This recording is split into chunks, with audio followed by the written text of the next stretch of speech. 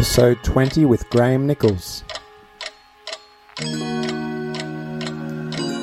Welcome to the Multidimensional Evolution Podcast with me, Kim McCall.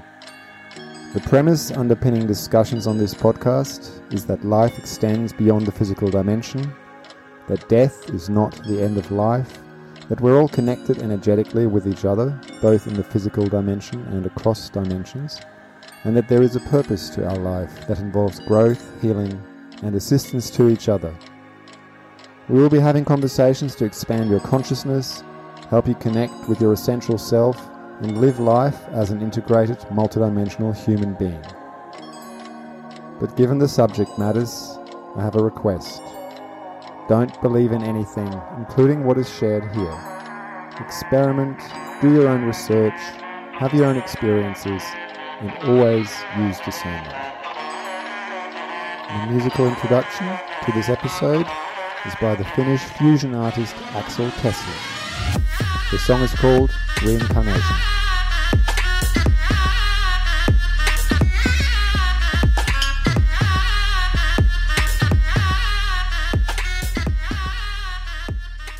My guest today is Graham Nichols, who spoke with me from London, where he was under lockdown due to the coronavirus pandemic, like so many of us around the world at this time. This situation of being cooped up at home in some way provides a great incentive to pursue out-of-body travel and the freedoms of experience that offers. And Graham is a perfect source of guidance for this experience. He is the director of the Out-of-Body and Near-Death Experience Society in the UK, as well as a lecturer and advisory board member of the Rhine Research Center in the US. He's a leading practitioner and researcher into out-of-body experiences. He is also an installation artist exploring psychology and consciousness through specially designed technological environments. His installations have led to immersive technology designed to induce OBEs, and later his infraliminal sound recordings, which help bring about the vibrational state, a key stage of the OBE, in the majority of those who use them. You can purchase downloads of those recordings on his website. Graham is the author of Avenues to the Human Spirit and Navigating the Out-of-Body Experience, and the latter is the book we discussed today. One of the things I really appreciate about Graham's approach is that it is very scientific in the true sense of the word. He seems confined neither by long-standing esoteric teachings nor by materialist science, but approaches the phenomenon of the OBE, or astral projection, with the mind of a true explorer, collecting data and looking for those aspects that can be replicated and find support in multiple sources across time. Graham also emphasizes the importance of veridical out-of-body experiences. These are experiences where we obtain data that can later be verified and that we could not have obtained in any way other than either an out-of-body experience or perhaps some other kind of form of psychic perception. Among other things, we discuss healthy and unhealthy skepticism, the kind of fears that can stop us from consciously leaving our body, the benefits of doing so, and how to go about generating the experiences. If you've been following this podcast, you will know that we keep coming back to out-of-body experiences, simply because they have been an important part of the spiritual experience of many of my guests, as well as myself. They are, after all, the key experience that can give us deep inner certainty of our life beyond the physical, and empower us to follow our spiritual growth, free from dogmas or cultural restrictions.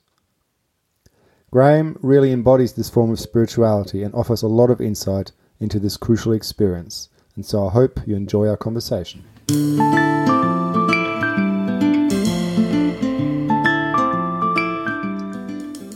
Okay, so Graham, thank you so much for joining me. You're welcome. It's good to be here. And I was thinking quite a bit about how to start this because I've seen, looking at your work and watching a number of your YouTube talks, there is so much we could talk about, and we haven't spoken before. So normally I would actually start with kind of a backstory of how you got into the field of out-of-body experience and so on. But I've seen that there's actually a lot of that information. You've spoken about that a lot. There's a lot of information about that available online.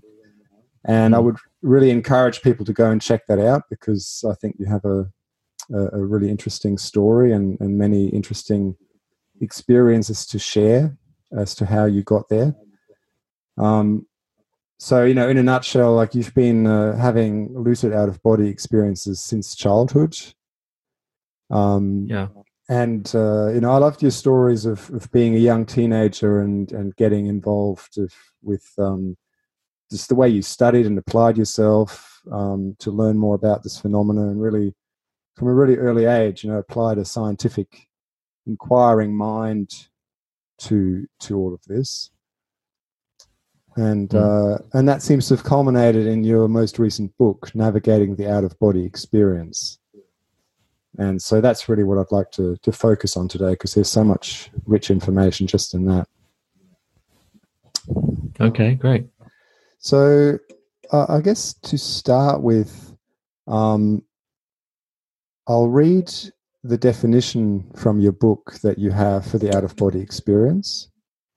And then it would be great if you could provide a bit of a sort of like an anatomy of the experience, for someone listening who maybe has never had one, or maybe they've had experiences and they're not sure whether that was an out-of-body experience. So in your book, you define the out-of-body experience like this. An out-of-body experience involves coherent feelings, impressions, and sensory awareness of total separation from your physical body in the form of an independent consciousness, whilst usually still being able to see and reason. The experience often involves perceiving the body from above, travel over distances, and sometimes interactions with others. The OBE can also lead to what appear to be other levels of reality. The OBE is generally described as being as real as everyday reality.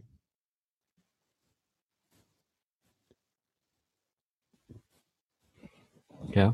So that's the general definition. We're having these very real experiences. But could you perhaps give, sort of a descriptive account of how these experiences might look? And I think there's quite a variety they can have. So maybe, sort of a sense of a couple of different possibilities. I think in my case, I tend to these days have experiences where I will find myself, and when I say myself, it is almost like myself rather than a sense of a body or a feeling of being physical at another place. It's like my consciousness has literally arrived at another location. I don't tend to have very much of a sense of leaving the body anymore. I did early on, which I think is related to our belief structures about ourselves and maybe even influences from outside about how we understand the world. And I think that tends to break down over time, which we can get into more if you want to talk about that. Yeah. But it's, I think there's often an evolution in the experiences. So my early experiences would probably be characterized more as a sort of almost physical thing. It felt literally like coming out in a physical or energy form, as we kind of mentioned briefly before we started. But then over time, I think as my fears and as my belief systems about the experiences changed, I found that it would be much more fluid and it would be much more consciousness based. So I would find myself, for example, even in another country or very, very far from my physical body when I first become aware of where I am. And often it would feel like being a traveling awareness, some kind of consciousness. I'm even moving away from using the word out of body experience because I think it puts too much emphasis on the body. I'm starting to move towards calling it an independent consciousness experience, which sort of alludes to the definition you just read. Because I think it is almost being your consciousness is just independent from the usual ways that you function in the world. And you're able to function in a different way, independently of the usual structures and laws that you experience on a day-to-day level. So I think that's independent of the physical, or independent of the body. Well, independent even broader of than that, right? Even broader than independent even of the normal laws that maybe govern us. Because, for example, there's this thing that in out-of-body experiences we seem to float. We seem to usually drift through the air. So even the sense of like gravity that we usually experience is different. I mean, because, for example, if it was just, say, a complete replica of our physical body and we were just duplicated in some way, you might expect in that sense that we would still be physically grounded. Gravity would still have an effect. But in these experiences, it doesn't. So there's even the sense of gravity, or the laws of physics to some degree, are altered. Time seems to be different. Movement seems to be different across distances. So it's bigger than just being out of the body. It's a completely different framework of how we experience the world. Yeah. So I think that's where I'm kind of starting to explore more. I think there's a lot of assumptions maybe that we need to start to dig into and explore. Yeah, look, and I'd love to dig into some of those with you in a moment, because you raised quite a few interesting points just then. But just going back to the experience, so you would say right now, for example, you would lie down, maybe apply some kind of technique, which we'll also touch on later on, I hope, some techniques, and then kind of instantaneously, without much of a sense of separation from a body, it's like your consciousness then becomes aware at some other location. Is that sort of what happens for you these days? That's what happens now, yeah. It sometimes happens that I have more of a sense of leaving the body, but it's very rare now. It's sort of very rare. I think it was probably 6 years ago or something that I last had that. So yeah, it's almost more of just a shifting of consciousness now, which I think relates more to what I think is the actual nature of the experience. I think there's more of a sort of construct that we experience early on, and as our reliance on a sense of being human, in this sense of we need a body to be human and all of that, tends to diminish over time, I think, or we need that less, so it seems to disappear. But actually, when we look at the figures in actual studies of large groups of people and what they experience in an out-of-body experience, it's not that common to have a body. Actually, it's commonly talked about in the esoteric literature, but actually it's much more common to experience something else, like a traveling awareness, a sphere, something like that. It's only, I think it's around, depends what study you look at, but between 30-40% of people have a body. So that means that, you're talking 70% don't. So, and what would be those studies? What are some of the studies that explored that? You can look at the work of Carlos Alvarado, for example. He's probably, in terms of academic research into OBEs, he's probably the leading person doing that kind of work, and he has reviewed a lot of the other studies that are out there. So if you go to his work, you'll find all the other various different studies. Celia Green did quite a lot of work in the past as well, but Carlos Alvarado is the one who's doing the most current research looking at all of those kinds of things. And so I reference his work a lot in my work. And he did a recent study in Scotland, for example, where he collated lots and lots of references to different people's out-of-body experiences and asked them questions. What did you experience? How did it look? This kind of thing. And then broke it down into percentages. What percentage of people had this kind of experience? So if you go through all of it, the hundreds of different, there's probably something like 10, 12 key studies, each of which has hundreds of people in the study. So when you sort of break it down, you get statistics of how common different features are. So some features are commonly talked about in the more sort of esoteric astral projection literature, but when you look at the research, they're not actually as common as you might get the impression from the esoteric writings. So that's why I think it's important to look at what people really experience rather than what people claim they experience. Yeah, that's a really interesting point. And I'd like to just quote a little passage from your book there, where you say, the more you're open to allowing the experience to take its own form, the better. The more you try to define it or build up expectations, the more you limit yourself in a way that will probably be unhelpful. And I guess that speaks to what you're just saying, right? If we have strong ideas from, say, the esoteric literature about how it must look, then we're kind of building up something that we're very likely to live into in a way. Well, it's coming from first-hand experience, because that's basically what I did. So I kind of went through this process myself, where I started working with a teacher called Douglas Baker when I think I first worked for him when I was about 14, something like that, 15. He basically gave me my first weekend job. So I was selling books and helping set up his lectures on astral projection and stuff back then. And he would often sort of tutor me and give me advice and kind of, suggest things that I could do in my own kind of work. And over time, I started to realize that a lot of the things he was saying didn't really match with my experiences. And then the more I learned about other people's experiences, the more I realized that, okay, it maybe wasn't fitting with their experiences either. So I think that was the beginning of me starting to question some of those ideas.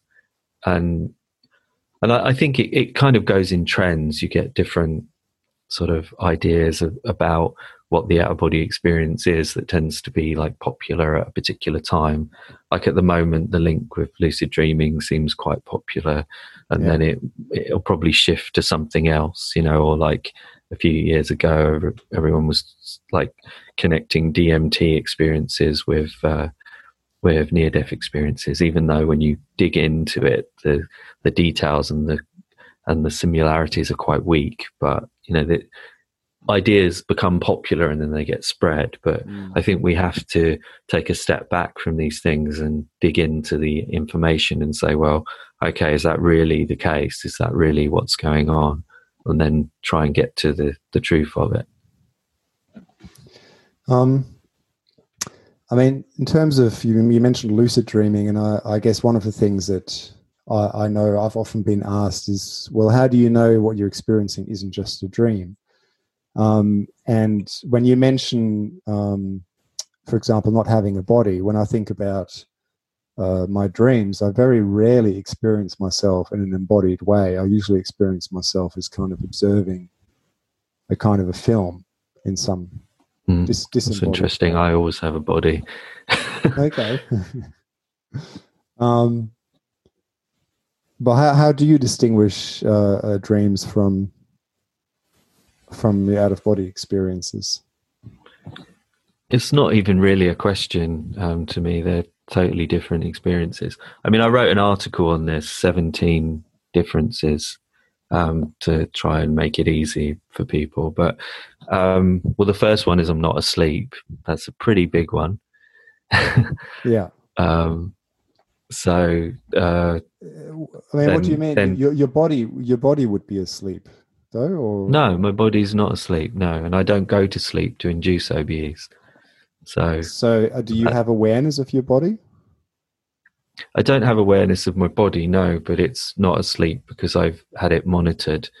Okay. So if someone comes into the room, what do they see your body doing? I look more like I'm in maybe like a deep meditation or something like that. For example, we've all seen someone when they're asleep, their mouth sort of often drops open in a particular way, their breathing changes, they might snore, all of these kinds of things. That doesn't happen. I don't experience rapid eye movement. So that's another distinction. That's all been studied as well. So I'm not just referencing my own experiences here. People like D. Scott Rogo. If people want to get into this more, they look at the article on my website. Yeah. But maybe we can put a link yeah, to there's that. I don't want to talk too much about this because it's sort of a tiresome subject, and it's very difficult to really. It's a bit like if I said to you, "How do you know you're not dreaming right now?" You can't prove it to me that you're not dreaming right now. Yeah. So it's sort of, it's one of those impossible questions in one sense, but then at the same sense, I think we do clearly know the difference between when we're dreaming and when we're awake, you know, in 99.9% of cases. So I think that's what it sort of comes down to with this as well. But if to go beyond that and to get into the science, so we've got the fact that it feels in every way completely different.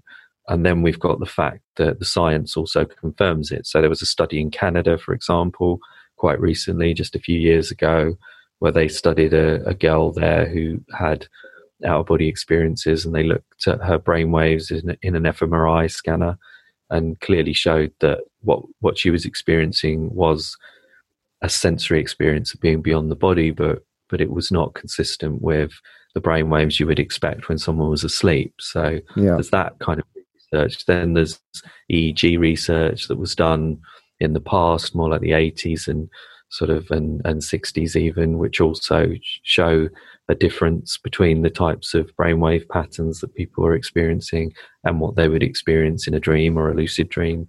So, but then it's further confused because then you get people who are lucid dreaming and they're calling it an out-of-body experience. So then that really confuses things. So that's an unfortunate turn of events in the last decade or so. Well, I think it might also happen the other way around sometimes, right? That people are having out-of-body experiences, but have resistance to accepting that as a possibility and call it lucid dreaming. I think that's less common. I haven't really encountered that very much. I think when people are having out-of-body experiences in that sense, they tend to be quite categorical about it. But yeah, it's more the other way around. I think that's more common.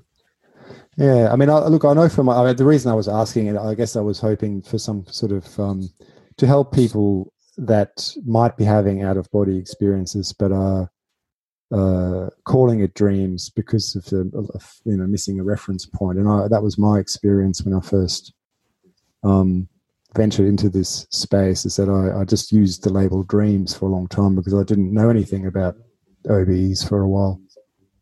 And it just was a way to make sense of it. Well, I would say there are more consistent features. I mean, like I said, I think the best thing to do is, if people are having those questions, just look at the article I wrote, because it's too much really to get into here. We'll spend the whole hour talking about it. But basically, it's that the features are very different as well. There's the kind of reality experience you have in an OBE is very consistent, whereas with a lucid dream, reality is much more malleable, and anything can happen and that kind of stuff. So that's quite a good rule of thumb to kind of go by. But I do think if you're having an experience from a sleep state, it becomes much more tricky to kind of know exactly or to be very sure of what's going on. Whereas if it's from a waking state, it's more reliable on that level. So that's why I favor waking state experiences, because they do have more of a consistent objectivity to them. Yeah, that's an interesting distinction that you make in your book, and you give people sort of a little quiz to explore what avenue might be better for them, waking state or sleep experiences, right? Which I thought was really interesting. You talk about the scientific method and the importance of applying that to the understanding of, let's call it independent was it independent experiences? Independent consciousness experiences. Independent consciousness experiences. Let's use that term. Independent consciousness experiences. And in particular, you talk about the objective evidence from remote viewing and near-death experiences. And I just thought it might be interesting if you could just outline briefly why that is so relevant to understanding the independent consciousness experiences. I think that we're moving towards an understanding where the type of experience that an independent consciousness experience, or we can call it an ICE,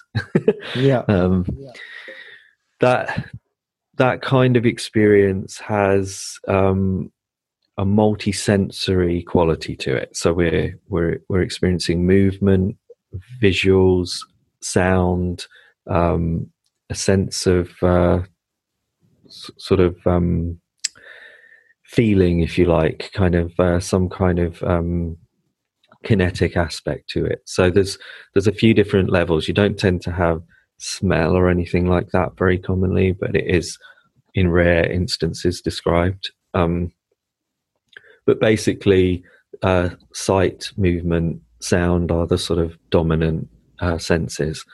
And what I'm starting to consider, and what I was alluding to in the book when I wrote that, was this idea that when you look at something like remote viewing, or you look at something like telepathy, we tend to break them down.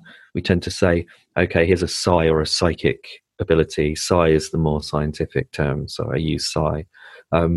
Psi is just a sort of generic way of saying psychic, really, but without implying that we know what that means. It's just a sort of neutral term. So basically, something like telepathy and precognition and remote viewing, they're all divided into categories. So they're considered like three different things in the way we communicate about them in our language. But in actual fact, I think that really they're probably all part of the same ability. They're all different sensory aspects of a bigger picture, if you like. So I tend to think now that an out-of-body experience is when you have activated all of your sensory experience, all of your psi sensory experience. So you go into an immersive, multi-sensory psi experience, and that's essentially what I think is probably going on with an out-of-body experience or an ICE experience. So that's why I think things like psi abilities are important, because something like remote viewing is a way of using clairvoyance. It's basically a clairvoyant ability predominantly, but remote viewing is actually just a protocol. So it's a methodology for applying clairvoyance and getting better results with it, which was developed by the military, US military. So it's got a particular structure to it to get consistent results. So it's working with the limitations and the sort of benefits to try and get the best results that you can. I think that's sort of basically what you're doing with remote viewing. If you push that further and you go into a deeper experience, then it will often become something like an out-of-body experience. But the difficulty is then the controllability of the experience might go down. That's often the case. The deeper and more powerful the experience, the less controllable it often is, which is why I think the laboratory experiments with out-of-body experiences have sort of happened less, and they've moved more towards remote viewing, telepathy, and these kinds of abilities that can be more consistently demonstrated in a scientific way. So it's a bit like how in other areas of science you might chop something into little pieces and put it into a petri dish to analyze it. It's almost like we're doing that with these consciousness experiences, these psi abilities. We're trying to sort of categorize them down so that we can more consistently study them. And I think that's what's essentially happening. But I think the relationship with out-of-body experiences is that a full out-of-body experience is just a way of using all of your psi abilities all at once and being completely immersed in it, if that makes sense. Yeah, that makes sense, and it's a really interesting distinction. Um, there is, as you say, with the remote viewing, it was done by the American military, and there's some really good document evidence about its effectiveness. Mm. And I guess the same goes for the near-death experience, right? With the work from, I think, Pim van Lommel is who you talk about. Oh yeah, sorry, I didn't go into the near Yeah, death but aspect. I like the way you point out. I mean, there's been various attempts at studying controlled studies of out of body experiences, starting with Charles Tart and going onwards. But I think the results were pretty mixed, right? It was whether it was trying to have like fly-ins with people coming in and reporting on something in a closed room, or other forms of getting information. There was far less compelling than the remote viewing results. I think more the issue was sort of Charles Tart's results. I mean, there's the famous Miss Z case, Yeah. for example, that the results were actually very positive for our body experiences, hugely impressive. But the problem was the controls placed around the actual research, and a lot of skeptics, rightly really criticized how controlled the experiment was. But the thing is, there was other research as well. There was Carlos Osis, for example, who did quite a lot of research. He was a Latvian researcher. There was also Janet Lee Mitchell, who actually inspired me when I first got into this area. The first book I ever read was her book, which was a scientific study of out-of-body experiences.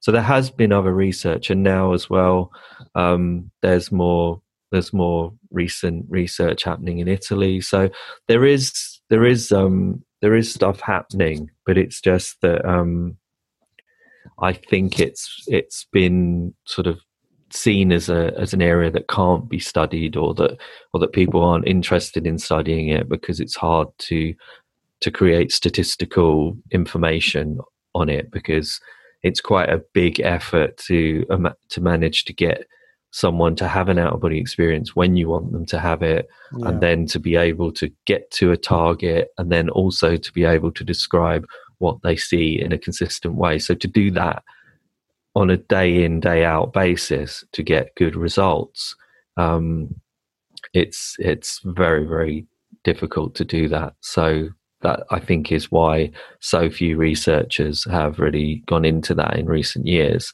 It's really just been in the last, it was more really in the sort of 80s and whatever that they focused on that, whereas now the research has been more on things like remote viewing and telepathy and that kind of thing. The study I did quite recently with the Rhine Research Centre, it was sort of 12, 14 weeks of experiments. It was based on the idea of remote perception. So remote viewing, you could do it in a standard remote viewing format, or you could do it in a more OBE format. It was kind of up to you, really.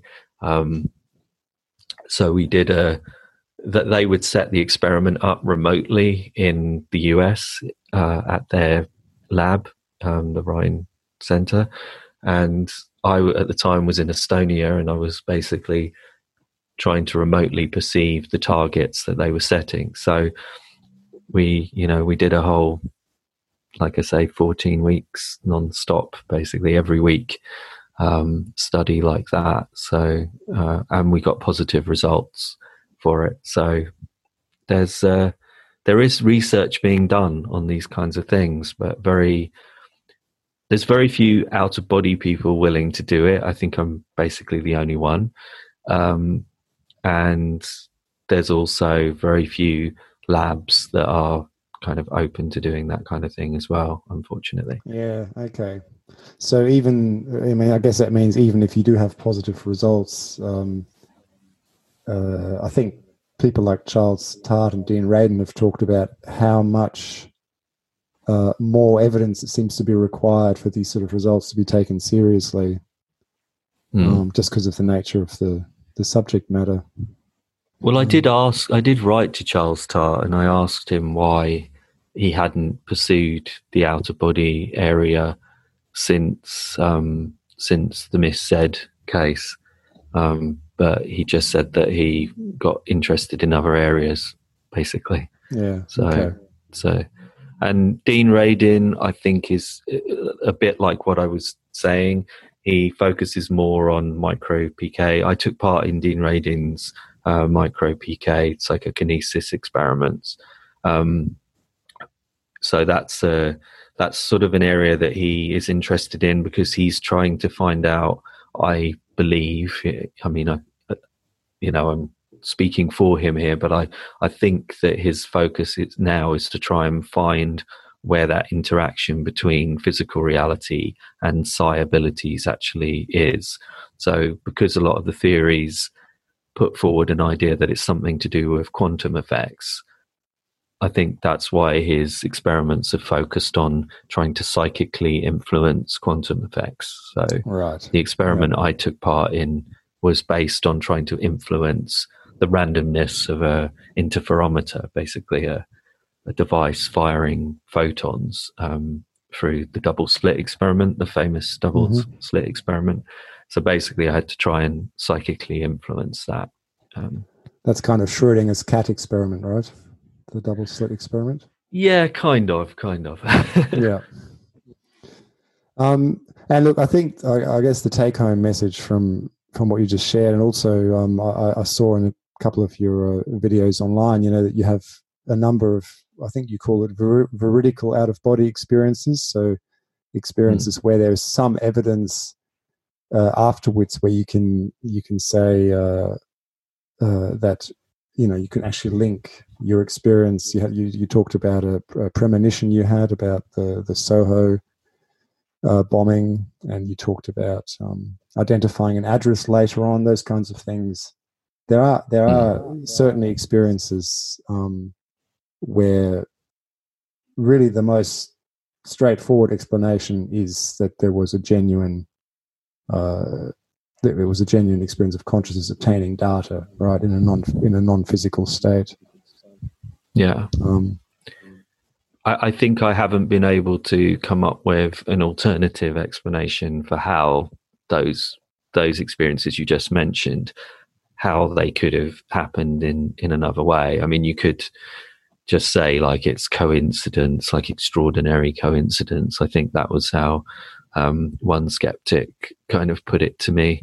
And it's possible, but the thing is, when you've had also multiple other experiences, if it was just one experience of an extraordinary coincidence, let's say, that's one thing. But when you're having multiple experiences throughout your life that point to the same thing, it's how improbable does it have to be? I'm sure those skeptics wouldn't accept that kind of probability if you were dealing with, a crime or something. If someone said, I just happened to be there and I just happened to, like 15 times in a row or something, I don't think anyone would reasonably accept that. But because they're invested in not believing it, then they're willing to accept ridiculous statistical odds, Yeah, absolutely. And look, I really enjoyed your discussion of skepticism in your book, and I wanted to touch on that because,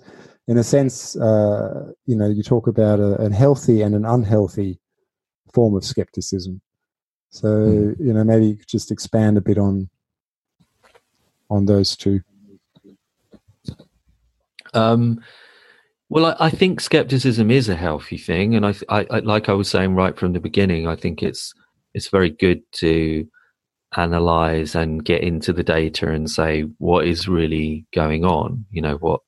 What does the data suggest about these kinds of things? But I think what you tend to, I think skepticism in general, you can look at it in any area. If you look at sort of people who believe the earth is flat or something, or people who make claims skeptical about any area of research or whatever. They tend to be people who are not actually involved in the field of study. That's the first thing.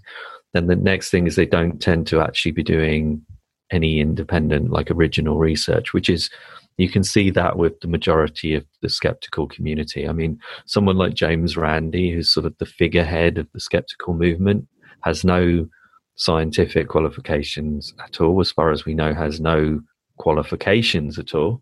I think he was a stage magician, wasn't he? And he was a stage magician, and then became sort of a professional skeptic. But interestingly, if you had someone of that type of person on the opposite side of the coin, instantly the skeptics would criticize him for not having scientific qualifications or something like that. So it's interesting how, if the person's saying what they agree with, then it's fine that he makes scientific claims and claims that his organization is an educational organization, although as far as we can tell doesn't seem to do very much educating and all of this kind of thing. So it becomes very tricky, because you're kind of dealing with someone who is making all these statements, but why should we focus on that person? And my attitude is always like, just listen to the people in the field. I'm not even saying listen to me, listen to the scientists, listen to the experts in this particular field. And that's what we should do in any area of science. If you want to know about physics, listen to a physicist. If you want to know about, parapsychology, then listen to a parapsychologist, not a stage magician who, is invested in debunking and criticizing anything that doesn't sort of agree with his worldview. Yeah, has created, in fact, a whole identity around that, really. Yeah, and I think that's what I would say is unhealthy about that kind of skepticism, is it actually limits science. It actually undermines it, because mainstream scientists will maybe be aware of James Randi. Take someone like Richard Dawkins. They're getting, he's a biologist, he is a proper scientist, but he's getting his information from someone like James Randi. And then he's accepting what that person says, rather than actually looking at the science. Rupert Sheldrake, for example, who's a scientist I've worked with directly, I know him personally. We did experiments together. I organized a range of experiments for him. When Dawkins went to see Rupert Sheldrake, Dawkins said he didn't want to look at the evidence. He just sort of dismissed it without looking. So right. Rupert Sheldrake said, well, then I can't do this interview. I can't engage with you. So that kind of thing is obviously unhealthy. We have to engage with the actual science, and I engage with the skepticism and the skeptics. I listen to what they say. I read their information. I debate them on occasion. If people want to see me debating a skeptic, I debated Susan Blackmore on a radio show. So there's a really good example of me addressing kind of her concerns, and many of the concerns I agree with as well. Many of the things skeptics say are true and valid, and we should listen to that, but then we shouldn't allow it to limit scientific research. I think that's where I come from with that.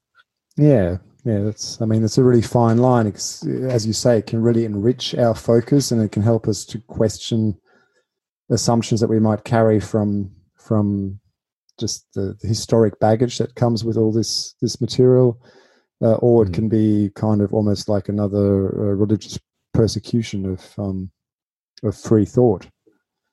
So yeah, it's an interesting line. And so at this point, before we started recording, we had a chat about the energy body, and I think this would be a good place to talk about that, because that's seems to be an area where you're applying your own skeptical principles, as you said, following the evidence. And having talked a bit now, I suppose I just want to make sure that we're talking about the same thing, because I appreciate you've already indicated that you don't really think that we have what people might call the astral body. But when I was talking about the energy body, I was thinking of what in Chinese sort of ideas they might call qi, the body, the meridians that we have in Chinese medicine, at least. So that kind of, people might also call it prana in the Hindu approach. The kind of energy that gets worked with in Qigong, Tai Chi, prana, healing, those kinds of things. So I gather you. So I'm not sure if that was also what you were talking about when you meant that you don't think we have that, or. I'm not convinced at this point that there is an energy like that. Chi, prana, ki. Well, I guess in the esoteric framework that we get the word astral from, the theosophical framework, which is really where that derives from, they would have called that ether. So the etheric body. Yeah, the etheric body comes from that concept as well, which they equated loosely with prana and chi and etc. So I think it's a framework that kind of works in the sense of it seems quite intuitive, but then at the same time, again, it becomes tricky because can we sort of detect it? What do we mean by it? How deep does it go? There are some scientific frameworks that I've talked about with physicists that would seem to allow for something like that. For example, hidden sector matter from string theory, if string theory turns out to be correct. Hidden sector matter could basically result in some kind of replica body of some form. This is my understanding from talking to some physicists who are into the string theory framework. So, but beyond that, I think it's a very tricky thing to work out. Then when we look at things like the meridians in acupuncture and things like that, for example, in studies, when you place the needles into different parts of the body completely randomly, the results are just as effective as if you put them into the places where the Chinese claim that the meridians run.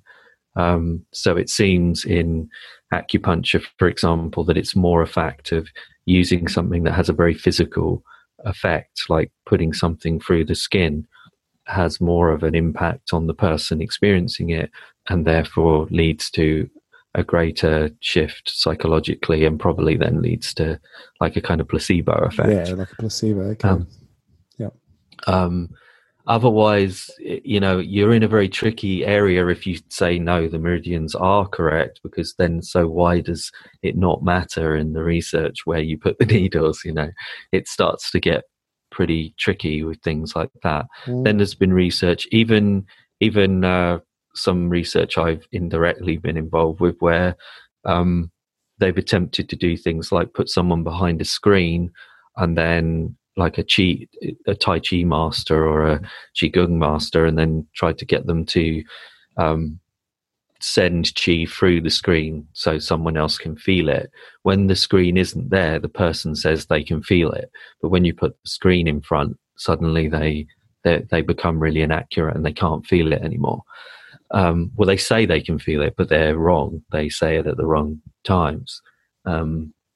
So these are the kinds of things that it becomes quite tricky with. Then if we get into the area of the out of body experience, when we get into the data again, like I was referencing earlier, we find that actually the majority of people are not experiencing an energy body.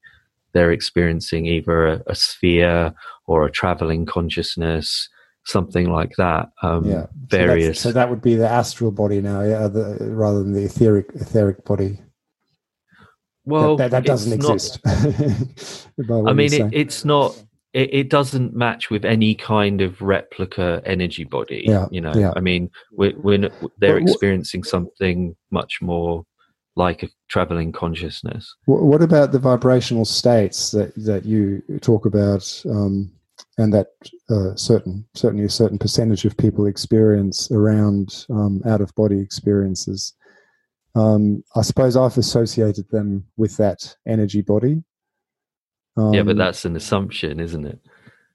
Well, what do you associate them with? The physical body, or? Well, I don't. We don't know for sure at this point. But again, there's a much higher percentage of people who experience other things as well. So we get into this whole thing of the vibrations is the only one that you really hear talked about, but people also experience a void state is fairly common. They also experience buzzing noises. They experience or nothing at all. So the vibrations are not as common as the literature would suggest. It is the most common, but it's not as common as it's not like I think you said essential. 10% or something. Is that right? I'm not quite sure. I don't know if the 10%. No, it would be higher than that. Higher than that. Okay. But it's it depends. It really depends on the individual.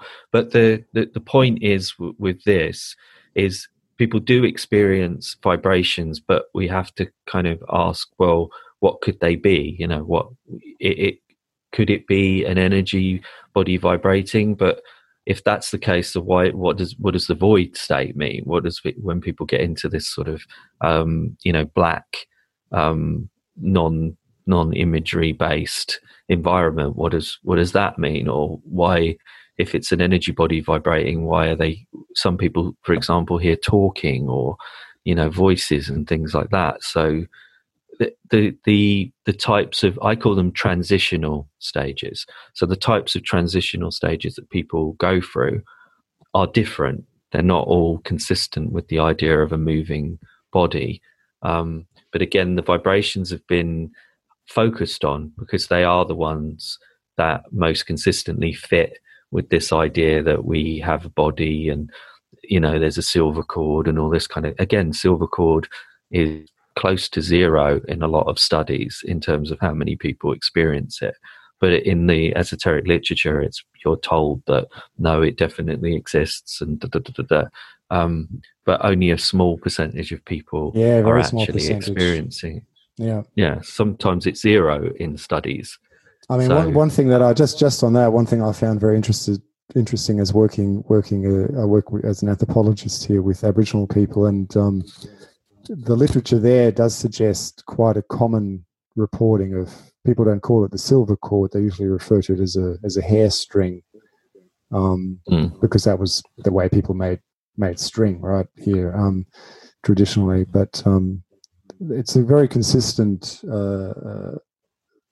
reported in ethnographies when people talk about it's usually referred to in dreams, right? But as an out-of-body sort of researcher, you'd interpret it that way. So I just found that quite interesting because that's completely unrelated to any esoteric tradition. Sure, but I mean, people definitely do experience the silver cord. Don't get me wrong. I've had people before misunderstand what I'm saying with this, and they think that I'm saying that no, it doesn't exist and no one ever experiences it, blah blah blah. I'm not saying that. I'm saying that the level that it's reported that people do experience it is much lower than is generally believed. That's what I'm saying. Yeah, absolutely. So no, I get that.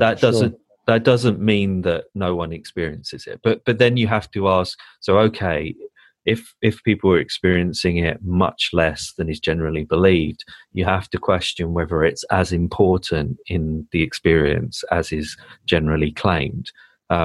Which is so what I'm trying to do is I'm trying to go to the actual experience, and instead of just go by the esoteric literature, okay, the esoteric literature talks all the time about silver cords and astral bodies and all this kind of stuff. So we can focus on that, but I would rather focus on the real experience. So start with the experience. Yeah, exactly. Rather than the belief systems, start with the experience. So, okay, what are the most important aspects of the real experience. And so when you do that, you find that actually this non-physical body or non-energy body type experience of a kind of independent consciousness or a sphere, so almost like an orb kind of thing, is reported as much, if not more, than the energy body. So if we go to the original experience, what people really encounter, then that takes us in a different direction. We start to say, okay, people are experiencing something quite different. They're trying, and for example, a lot of people experience 360 vision as well. Yeah. So that's interesting. Yeah. In my research, I started looking into what people experience in terms of visuals and the sensory aspects of the experience, because that's been overlooked completely. People just assume that what you experience in an out-of-body experience is the same as visually, is the same as what you experience in everyday life. But we know that's not the case. When you look at the evidence and you go to what people experience, they will describe, I could see in, like, I was seeing in sort of auras, or I was seeing in two-tone colors, duotone, I was seeing in like blue and green, or, all these kinds of things. So once you start to get into that also gives you clues to what might be really going on with the experience as well. So I think it's the way, if we want to really know what the truth of these experiences is, we have to start with the experience. That's, Yeah, well, it certainly opens up. I mean, it's kind of like the idea of a beginner's mind, right? That you're open to, you don't step into it assuming you know everything. Sure. Yeah. I think I wrote about that in the book as well, didn't I? Okay, I don't remember that. Okay. But that's kind of, that's definitely the gist that comes from that little bit I read before as well, right? And I'm curious. Look, I don't know whether you touch on that right now, but you and this is kind of the question of continuity of identity across lives, right, or across from the physical to the non-physical. So I kind of gather from what you've said, and also you talk about Rupert Sheldrake's morphic field concept as perhaps a useful model to understanding ourselves as non-localized consciousness. I tend to lean more to. Rupert Sheldrake's idea is fine as well. Yeah, I tend to lean more towards something like Roger Penrose's ORCOR model, which is basically looking at something like quantum biology, that there's some kind of interconnection or non-local aspect to biology. But at this point, I think it's too early to get into like models and theories of what's going on. We need to once we find the mechanism for how psi or psychic abilities could work, once we find that, then I think we'll have a much better chance of explaining what's going on. Yeah. Okay. But do you have a view on, I guess, an individualized identity surviving the death of the body and then having another birth into another physical body, based on your experiences and your sort of research? Well, the research is very strong in that area, I would say, in terms of past life memories in children, especially. Yeah. Erlander Haraldson is a friend of mine. I've arranged events for him, and he worked with Ian Stevenson in a lot of the original research, and continues to lecture on past lives, or past life memories in children, etc. He did a lot of the field work in Sri Lanka and places like that, interviewing children on that topic. So I think the evidence is very strong, but again we get into this tricky area of are they somehow picking up on information from a larger consciousness in some way, or some kind of interconnected consciousness, something along those lines, and sort of essentially just connecting to that information, and then that's coming through in a child, in terms of their awareness, or is this literally an identity that's continuing on into a new form? So that's a question that I think is still quite open on that. But I think there are things that are really compelling. Like, for example, in Erlander Haraldson's research, he found that, for example, if someone was shot in a previous life, the child might bear a birthmark in the position that the wound happened. So if we're just dealing with some form of super psi, as they call it, this idea of like a information psychically transmitted from one life into a child, then that doesn't make sense in terms of why the child would have a physical deformity or marking or something like that corresponds to the death in the previous life. So that's very interesting. I think that definitely suggests that there's more going on than just information transfer between a deceased person and a living person. So yeah, it's almost like like an inheritance, right? Like a biological inheritance of your own self in a way. Yeah. So I think that there is good evidence from the near-death research from quite a few areas that when you look at them as a group, it's like a convergence of evidence that some kind of framework of consciousness or identity or a schema, if you like, even within the skeptical sign and sort of even in the skeptical world, they will talk about a schema. Susan Blackmore, for example, often references this idea of a schema being like the construct of the self. The brain creates this identity, this idea of self, and they refer to it as the schema. I think there's a good argument within the evidence we have that there's some kind of schema of identity that continues from the living person to another living, or the deceased person to a living person, or even into some kind of post-life kind of environment, other level of reality, something like that. Yeah. But we're really getting into very, very abstract areas. It's very hard to know exactly what those environments or realities or forms of consciousness would be. I know Rupert Sheldrake, I asked him personally about this once, and I know that from his research and his studies over many years, he tends to think that it is quite an abstract form of identity or consciousness. It's not like a fully aware, fully functioning kind of awareness and consciousness like we would have now in our everyday life. So you mean the consciousness between lifetimes? Like, so, yeah. So have you had experiences, you talk in your book about the fact that there is an afterlife, but you sort of suggest that, and I quite like that how you expressed it, how the many stories, mythical stories about the long journey to the underworld or heaven or whatever, and how hard it is to get there, are kind of a metaphor for how difficult it might be to access dimensions where deceased people who are no longer physical are. So have you had sort of experiences in those places, or has that been something that hasn't been?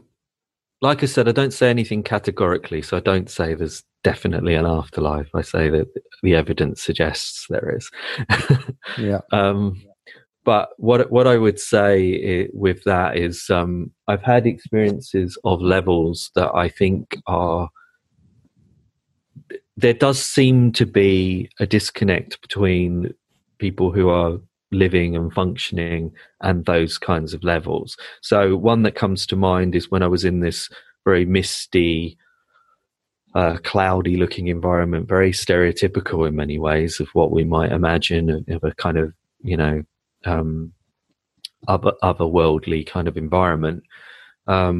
There was no up, down, no distinctive features, no buildings, nothing. It was just all misty, sort of cloudy looking, and there was a group of about 150, 140, 150 people at a distance to me, like about maybe 100, 200 meters. It's hard to say because there was no features in the environment, but something like 100 to 200 meters away.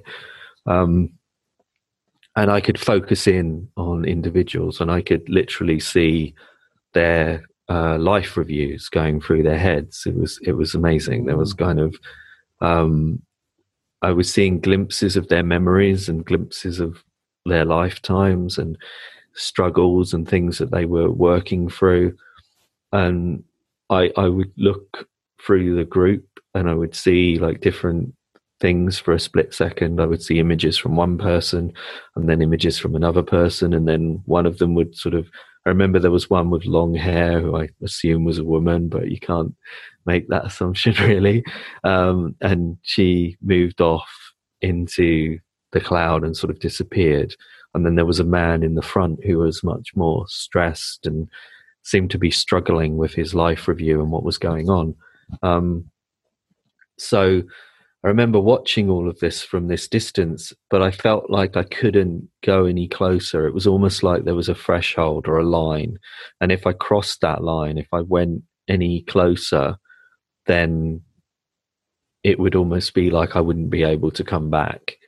And that's not unique to my experiences. I've heard other people describe similar things, that if you cross a certain point in that kind of experience, then that's sort of like you can't come back kind of thing. Right. And I tend to lean towards the idea that those really sort of afterlife type environments are not easy to access. And I read people who describe going to them very easily and all of this kind of stuff, but the quality and the veridical aspects seem to be missing. So it tends to kind of make me a bit doubtful of those experiences. But but the interesting thing about that experience as well was after it happened, I found that at the time I was having the out-of-body experience, there was a crash in Norway, Svalbard to be precise, which is an island owned by Norway, right up in the Arctic Circle. And basically that 141 people it was, died in this crash. And all of the details of what they looked like, where they were from, because they were all basically from, they weren't from Norway. They were all of kind of Russian, I think maybe Ukrainian. They were that kind of area.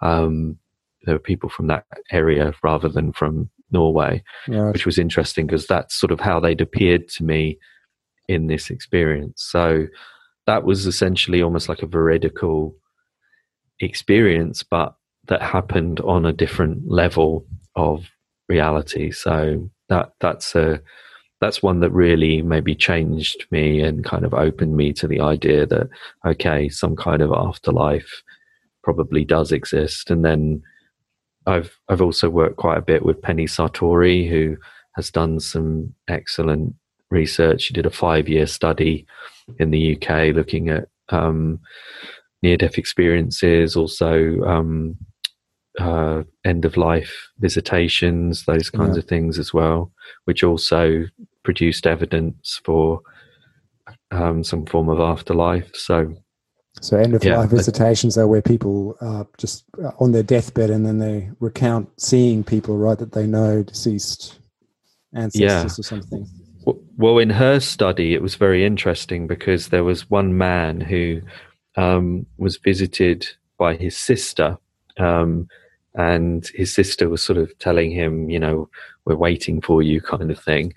And he told this to his relatives, but the interesting thing is he didn't know that his sister had actually passed.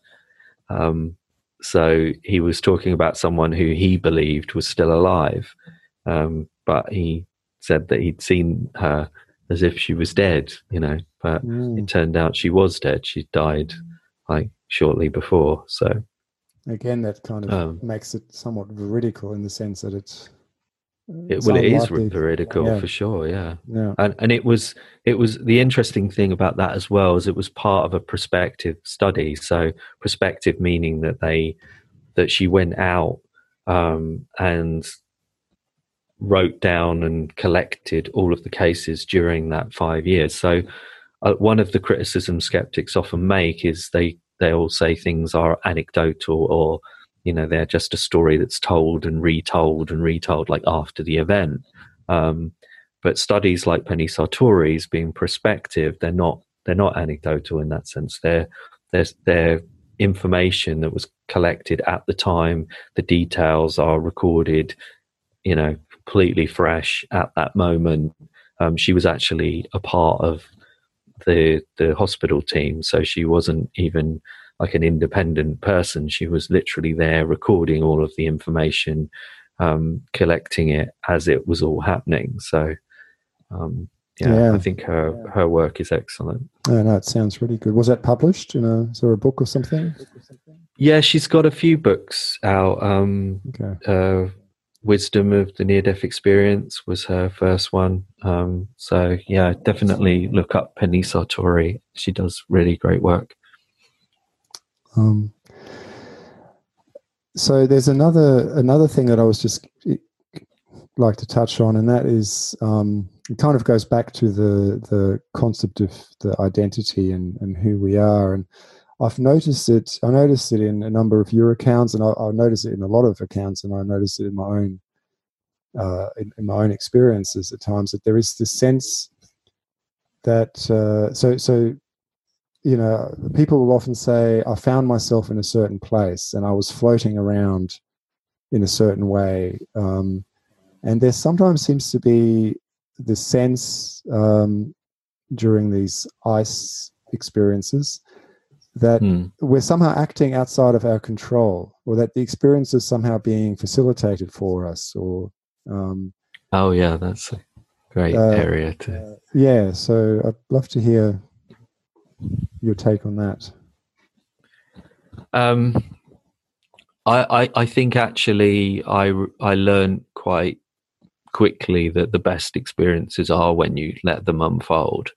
I tend to think the more you try to control the experience, the more likely it is to sort of break down and the experience to end, really. So I tend to these days let them unfold, and there does seem to be some purpose or sort of at least guidance or something. You seem to be drawn in a particular direction or to a particular kind of event. I can't say that it's always clear what the purpose of all the experiences are. Sometimes you might find yourself, I think probably some of them, even though you're drawn there, maybe I don't know that it always has a specific meaning or purpose. I think it's sometimes just that maybe something's been on your mind or something like that, and then you've been in a particular location all that the whole day, and then you kind of get drawn there or something. But I think often there is some kind of deeper meaning to it. I guess with like the Soho bombing experience, for example, where I witnessed that whole event and I saw the explosion and everything within the out of body experience. Afterwards, I was kind of racking my brain, like why would I witness that? Why did I see that in the OBE? And I guess that took me on a whole journey of why am I seeing that specifically? And I thought, well, maybe it's my link with London. I have a strong link with that city. I grew up there, lived there most of my life. So I thought maybe it's something like that. But then there was a deeper level that it actually started making me think about why someone will commit a terrorist attack, why they will act in that kind of violent way. And that led me to think more about compassion and non-violence, and actually led me into a more sort of spiritual outlook on life of not harming things and moving towards, veganism and things like this, where I would try to reduce the amount of harm that I'm doing to other beings in the world.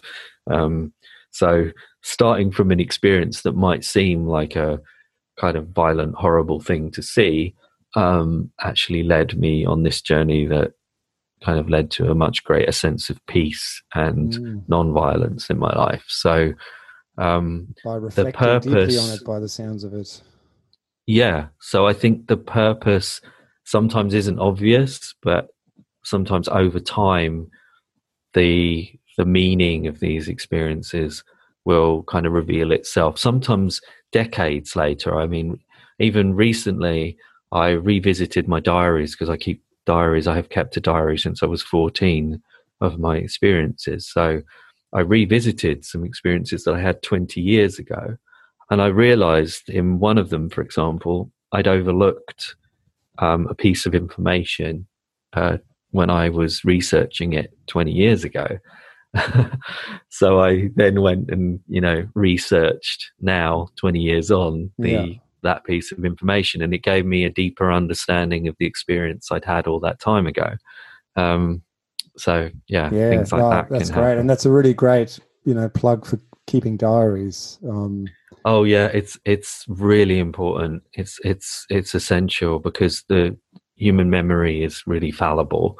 You will muddle things up, get them back to front, think something happened in a completely different order, or we are all fallible on that level. Human beings are not the greatest with memory and all that, so it's very important to keep detailed records. I think it really helps. If you ever want to write them or share them as well, I think it really helps.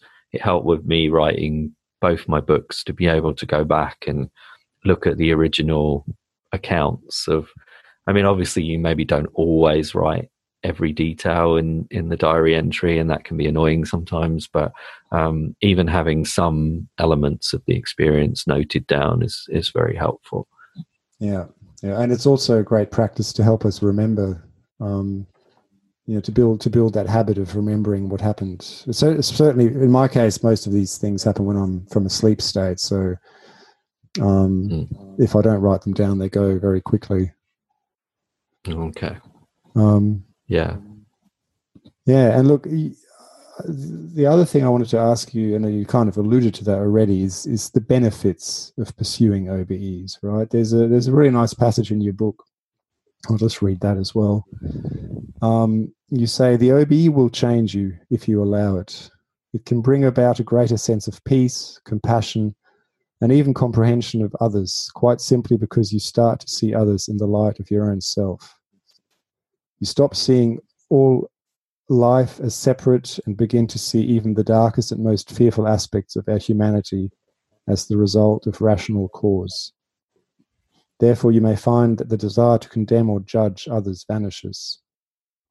I feel that the OBE has made me view the negative traits and actions of others as arising from a cause lying within the personal landscape of the person involved.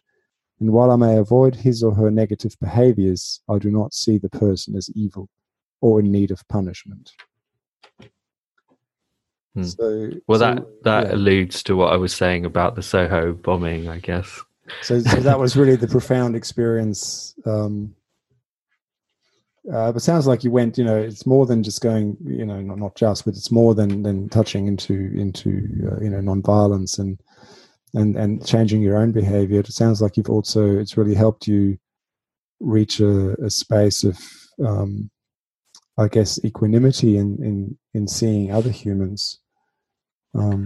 I think all these experiences, I think the thing that comes to mind is this sense of interconnection, this sense of that everything, not just humans, but everything, the earth, the animals, we are animals, but everything is all sort of interconnected. So to sort of be abusive or exploitative of any of it becomes, you become aware of that. If it, no, I'm not saying I'm perfect or anyone is, we all kind of make mistakes and do things we regret and all the rest of it. But I think the thing is those kinds of experiences they make that so kind of central in your awareness that when you when you do a certain action, it kind of you sense the greater impact of that. And so I think it definitely creates a kind of inner calm, I think, and a sense of feeling that there is a sort of oneness to things. I struggle with the word oneness. It's maybe wholeness is a better word. It's not that everything has to be the same or anything like that, but I think that it's actually almost like a valuing of diversity. It's almost like seeing the beauty in difference. And I think a lot of fears and a lot of hate and a lot of issues come from our fears of the unknown or from difference. If you even, the motivation of the man who did the bombing in Soho was, he was trying to kill gay men because he hated the fact that they were gay. I mean, it's so ludicrous to me. But if you think about that, it's this fear of difference. It's this hatred of difference. So I think that once you start to experience in an OBE this sense of I am, connected to everything, then and also some of my experiences, I had another experience which is very much like the painting The Universal Mind Lattice by Alex Gray. If people know Alex Gray's art, look up his painting The Universal Mind Lattice. It's like a huge energy fountain, basically. And I went into that in the out of body experience, and it was like experiencing the minds or the consciousness of an unfathomable amount of people. I just sort of completely lost all comprehension. It was like millions and millions of minds all at once, just kind of just experiencing that on a huge level. So I think that's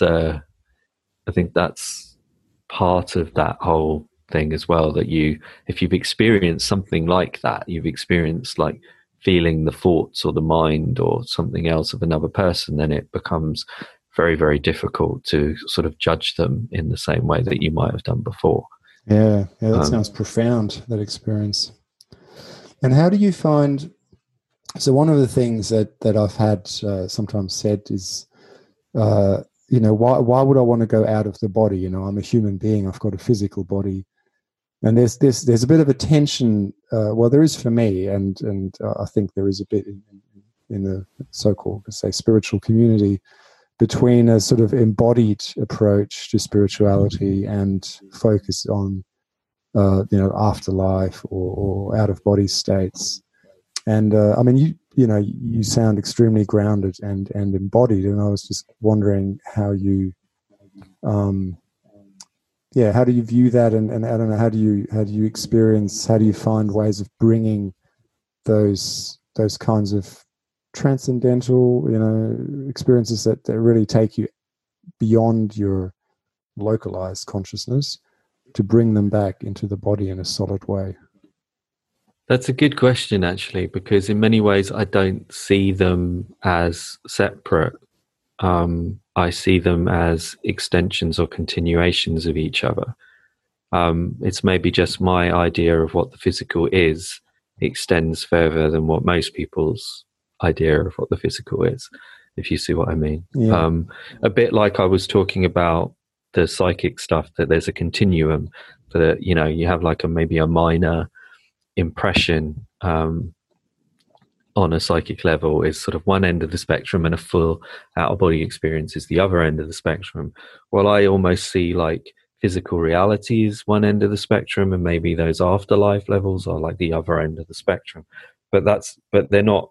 There's no separation point on that continuum. They're all a part of that same line. That's sort of how I see it. So an out-of-body experience, I tend to see it that maybe our consciousness is what you may know in like near-death experience research, for example. There's this idea of the brain is more like a filter or a receiver of consciousness. There's this popular idea that Yeah. When we have an out of body experience or a near death experience, we actually are then accessing the full potential of consciousness, where we're accessing this interconnected realm or this interconnected level of consciousness. But the idea within that is that that's actually the true nature of our consciousness, is this vast interconnected framework, rather than the small area that we perceive in our own day-to-day reality. The same way we see an image of reality based upon, the visible light spectrum that we're able to perceive, but maybe the but we know for a fact that the light spectrum is vast. The electromagnetic light spectrum is vast compared to the small sliver that humans are able to perceive.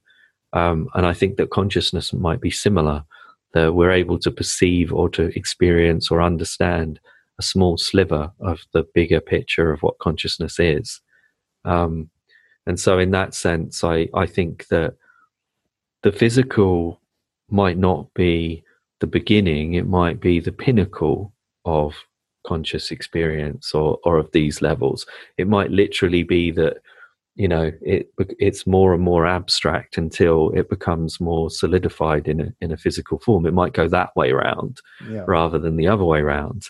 I think in most spiritual traditions, there's this idea that it's all about going to the non-physical. And in that sense, I don't just follow, as it's clear, I think, from talking to me, I don't just follow this well-worn path of how spirituality should be. Like for me, for example, doing a small action in everyday life is far more important than sort of talking about spirituality or doing meditation or something like that.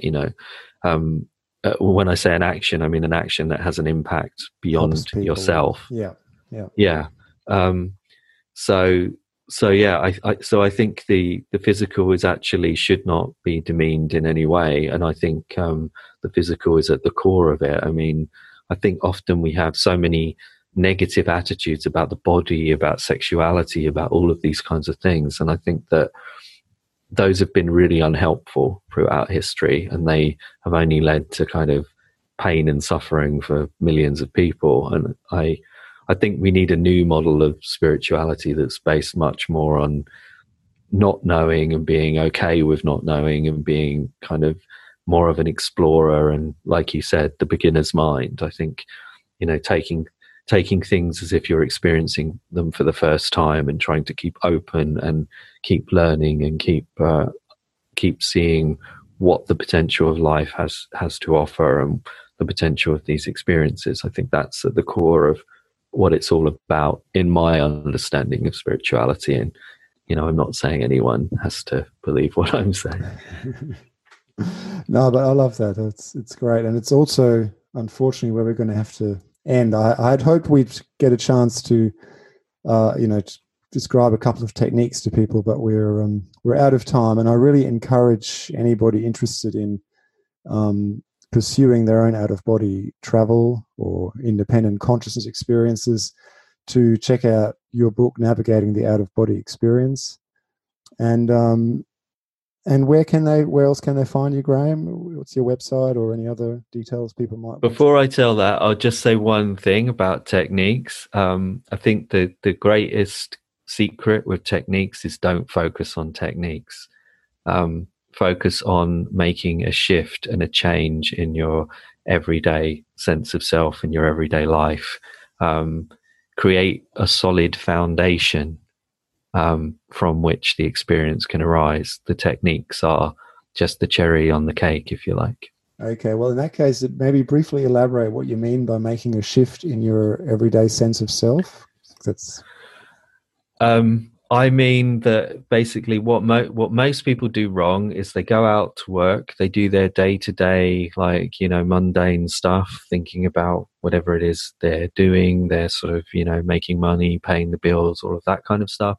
And that dominates the majority of their day. And then they'll spend maybe some more time watching TV or something, which then also dominates more of their awareness. And then they'll go, oh, I should do some OBE practice. And they'll do like 20, 30 minutes of that.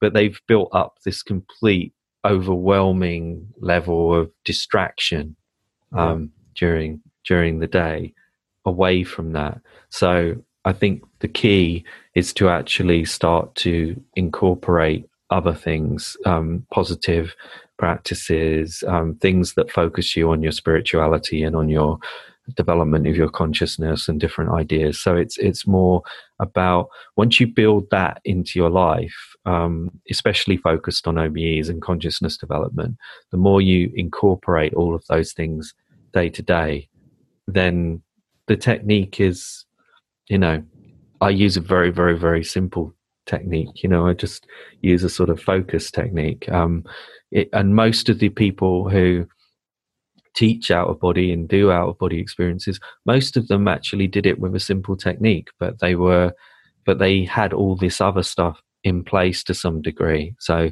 I think that's the key, really. So I think that's what I would say about techniques, that people focus on them too much and they don't focus on the bigger picture, the holistic approach. Yeah, the field in which it all unfolds, right? The field in which your life unfolds. Yeah. Exactly, yeah. So my website is just grahamnichols.com, Nichols with 2 L's. And they can find me on Facebook or that kind of stuff, the usual. Okay. Yeah. and you run workshops, right? You have the books, you run workshops as well, or? Well, at the moment with the coronavirus and the social distancing, the best thing is I have an online course, and I also do internet-based personal tuition, OBE coaching, basically. So they can do that via like online with a cam, basically. So that's an easy way to learn. Yeah. Okay. That sounds great. So yeah, I so enjoyed our conversation, and thanks again for making the time. You're very welcome. Thank you. I really hope you got some value out of today's episode. If you did, why not leave a positive review on iTunes and share it on social media to help others find it? The tune seeing us out is another one from Axel Teslev. This one is called Akasha. You can find more information about today's guest on my website, multidimensionalevolution.com, including any links to their work and their contact details. On my website, you'll also find my blog and information and reviews about my book, Multidimensional Evolution, which you can purchase in any good bookstore if you want to show your love for this show and get practical info for your own exploration of consciousness. Finally, please get in touch, whether it is to ask questions, share experiences, or suggest guests and topics. I always love hearing from people, as I believe it is through sharing with each other that we can all grow together. Until then, or until you tune in again, I am sending you my very best energies.